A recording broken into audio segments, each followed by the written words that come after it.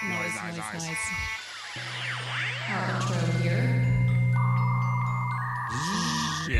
Welcome to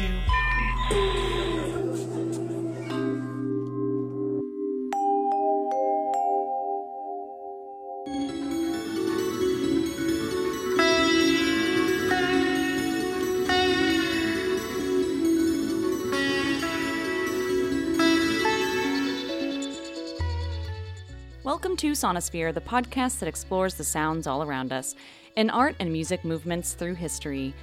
Today, we hear from Ami Dang. She is a vocalist, sitarist, composer, and producer from Baltimore. Her sound ranges from North Indian classical music, and she also brings in some noise, some ambient, electronic, some experimental stuff. It was really fun to talk with her. We sat down in a coffee shop in Baltimore a few months ago, and that's what we'll hear. We'll hear from Ami Dang right here on Sonosphere.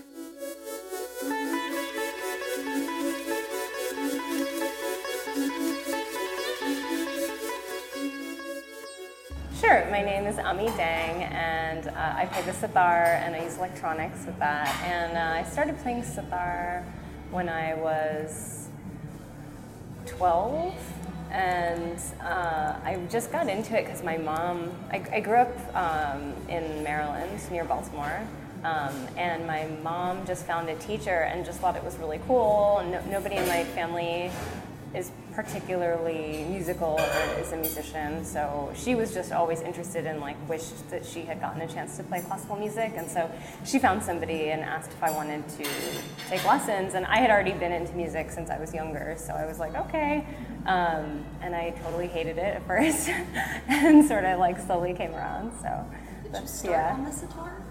I started when I was younger. I took piano lessons for a couple years and violin lessons for probably 3 years, but I was little, 6 to 9 or 7 to 10, that elementary school age. And I also took voice lessons on and off, although I can't remember if I actually had taken voice lessons by the time I started sitar or not. But I was definitely into music at that point. Yeah. It was a thing, and I through my family is Sikh, and through the temple, the Gurdwara, I did a lot of music and learned hymns and things like that. So I also just sort of, through the community and through that Sunday school at the Gurdwara, learned religious music and played the harmonium a little bit along with that, which is used in those services. So Sikhism in particular, Sikhism is its own religion. It's separate from Hinduism, separate from Islam. It's a monotheistic religion, but the kind of one thing that I think stands out to people a lot when they visit a Sikh Gurdwara is that the services are actually all music, or mostly, primarily.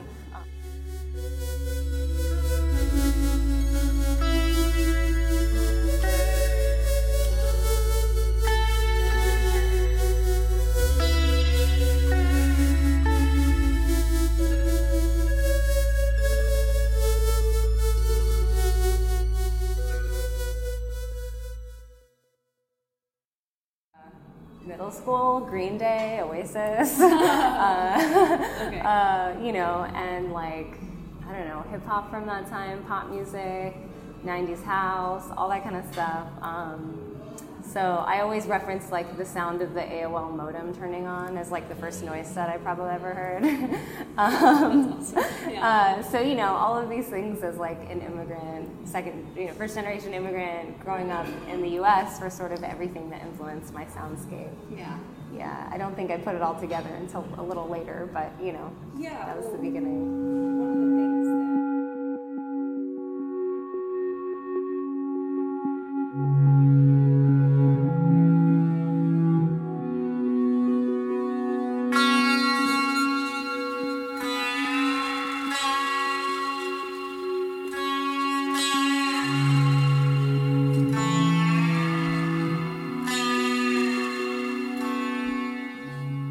So the sitar falls into the category of a lute, which is a stringed instrument that's primarily, sort of one string is primarily played, you play a melody with the one string, and then you often strum the other strings like a chord, but it's played a bit differently than a guitar traditionally, in that like guitars you're usually actively playing all of the strings and playing chords, whereas a sitar you're actively playing one string primarily, and then you do incorporate the other strings depending on the certain techniques.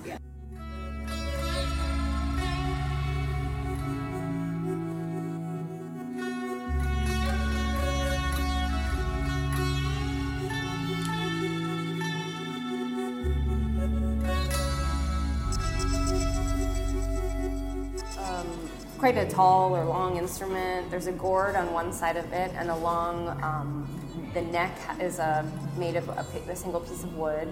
And so, as far as how I incorporate it into my music, I use. So for this last album, I decided to focus on just electronics and sitar, and I usually kind of produced. I started by just.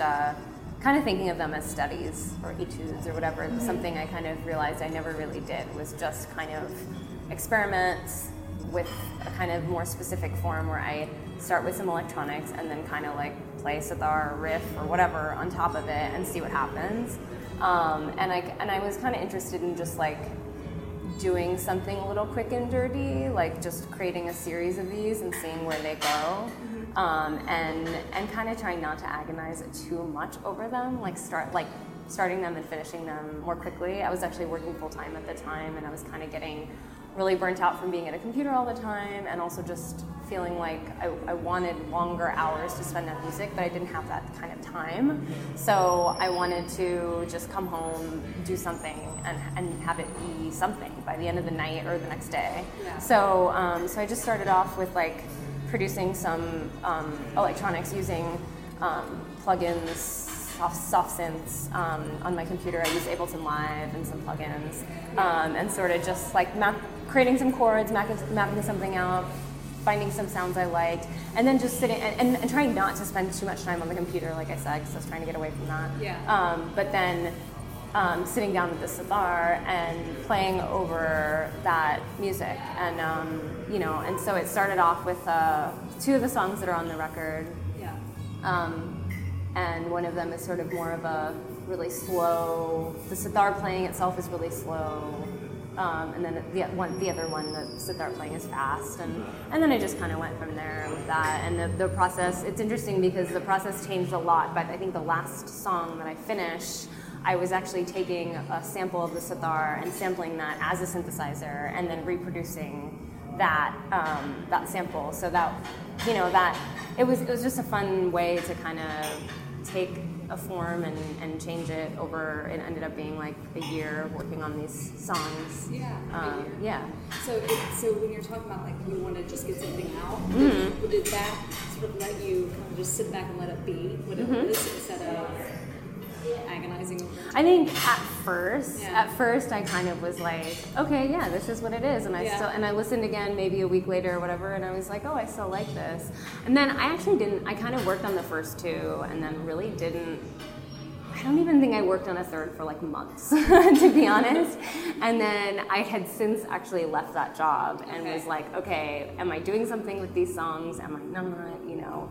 And then I was like, no, I want to do something with them, so let me see if I can kind of continue this series. But by then I was a little more, I think, in the zone of like, all right, I want to like really craft these and kind of get away from the kind of quick and dirty process that I had started with.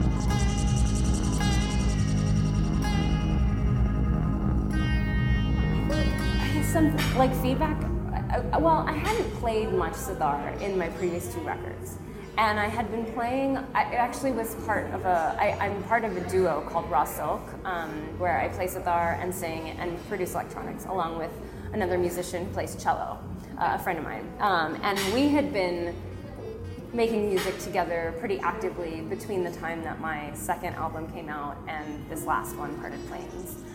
So I had been playing a lot more sitar with her, just us like improvising together. And something I kind of realized, and also had gotten feedback from other people about, was the fact that I didn't really use a lot of sitar in the previous 2 albums.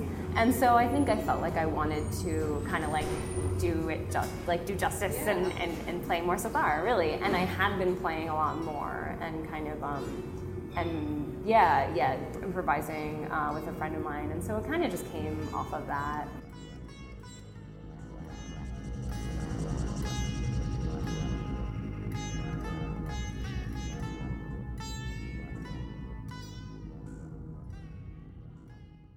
Sure. So I think originally when I first started, I wasn't really thinking about the folklore aspect. I really was just focusing, like I mentioned, on creating these studies or experiments. Probably a few months after I made the first 2 songs, which are actually the last 2 songs on the record. So at the time, I was engaged, and I ended up, we got married a few months later. And something I kind of, I'm married to a guy who is white and he's not sick, and that was an issue for my parents. Okay. And I don't remember like kind of what order this went in, but I revisited a story called Soni Mahiwal, which is a Punjabi, like a kind of a, known as the Romeo and Juliet of Punjab, so this like tragic romance, where Soni is this daughter of a potter, her father makes pottery, and they meet this businessman, and they fall in love, and her father is like, no, you can't be with this person, I better get her married off, or whatever. So her father arranges for her to be married to someone else, and then she continues to have an affair with her lover, who ends up moving into the property across the river from hers. And then, as the story goes, she visits him night after night and she swims across the river to visit him with the help of a pot as like her flotation device. And she visits him. Her husband actually, like I guess in the story, he travels for business, so he's gone all the time.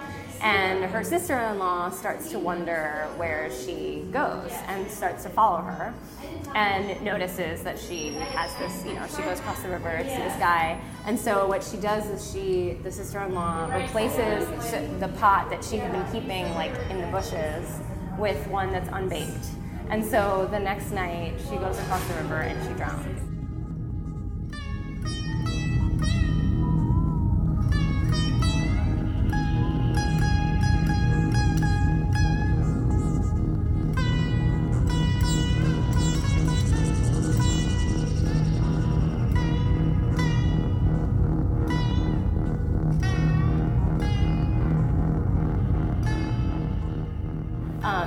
Like in Western tradition, like we have all these paintings of Romeo and Juliet. There are these stories that invoke artists to create their own renditions of all of these stories over time. Yeah. And so that was something I started thinking about, as somebody who, especially as someone who I was born and raised here, but I also have like a deep connection to my ethnicity. And that was something I thought that I just wanted to play with, the idea of like, what would it mean for me to, as a musician, kind of do my own rendition of some of these stories.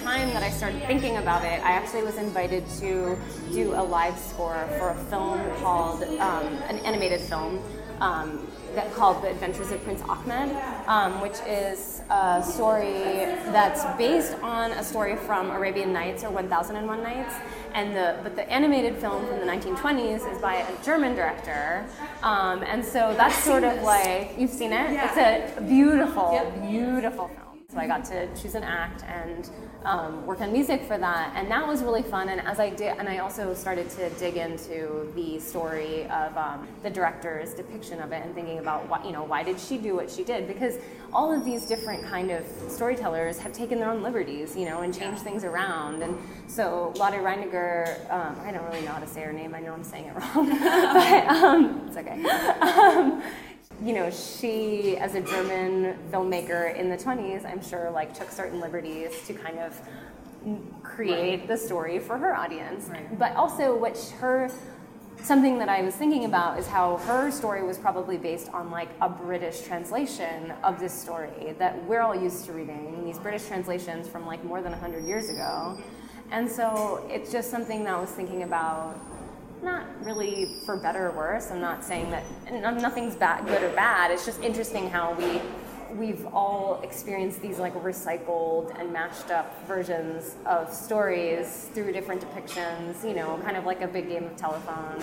Through that experience, and then also at the same time reading those Punjabi stories was what kind of made me think I should devote all of these works to these different various pieces of folklore. So then 3 of the songs on Parted Plains are actually from the score that I'd worked on for Adventures of Prince Ahmed, yeah. And then the remaining ones, a couple of them, like I said, had been written before, but I kind of just decided to more conceptually dedicate them to these Punjabi stories.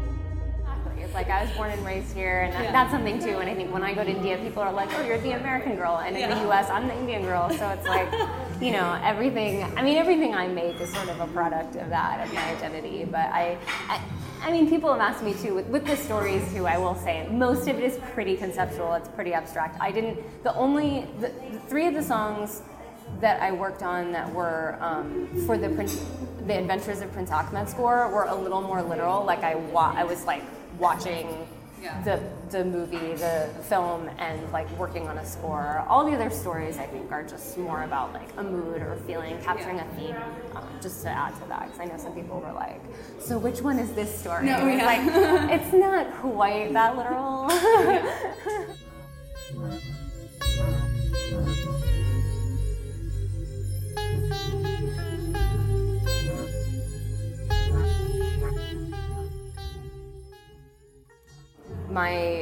All the music I've studied, all the sitar I've studied, and Indian classical vocals were all North Indian or Hindustani classical Indian music. I don't know a ton about South Indian or Carnatic music. It is a different world. I mean, there's certainly a lot of intersection, but it's a different world. Yeah.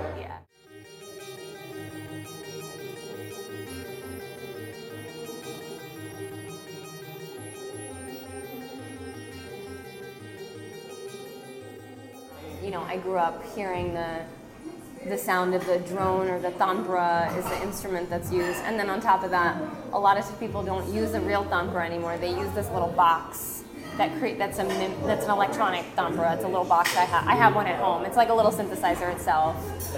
So I grew up playing sitar or singing along with the little box making its drone to kind of hold your root note. And then it's interesting because I went on to study electronic music and composition later, and then learned about drone more from a Western perspective, and I was like, oh, it's just that. I already I know what that is.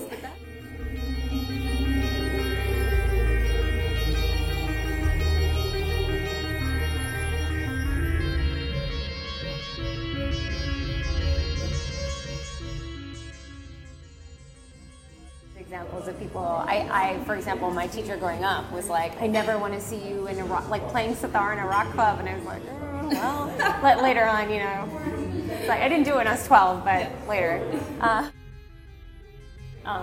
For some practitioners, for musicians and academics, that can just be, the invention of new ragas and new study and new and composition. But for some people like me, it's like, I choose to take the instrument and use electronics and kind of evolve it in this other way. And I'm also really interested in playing with other people, collaborating with other people with the sitar. I just feel like music and culture, they're just not static things. It doesn't really make any sense to me for music to stay the same.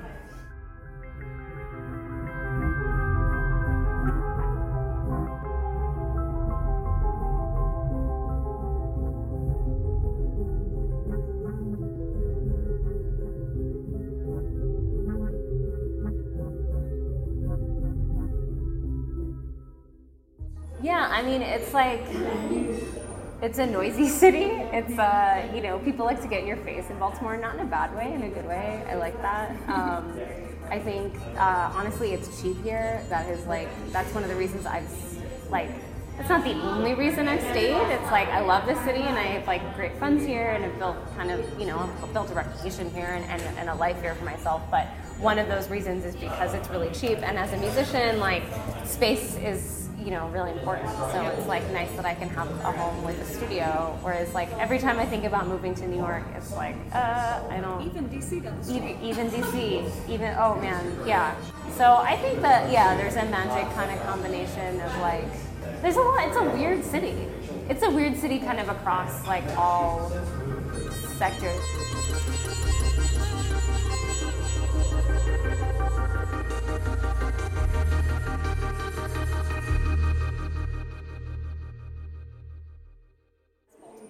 Oh yeah, totally. Definitely, Baltimore, just the arts. For one thing, the art scene here is really thriving, especially for such a small city. I think, for the size, I should say. There's a ton of people making music, making art. It also tends to all be a little out of the box or a little kind of not quite the genre that it could fit into, and I think that's influenced me a lot, and kind of continue to encourage me to experiment, considering the experimental scene here is so thriving.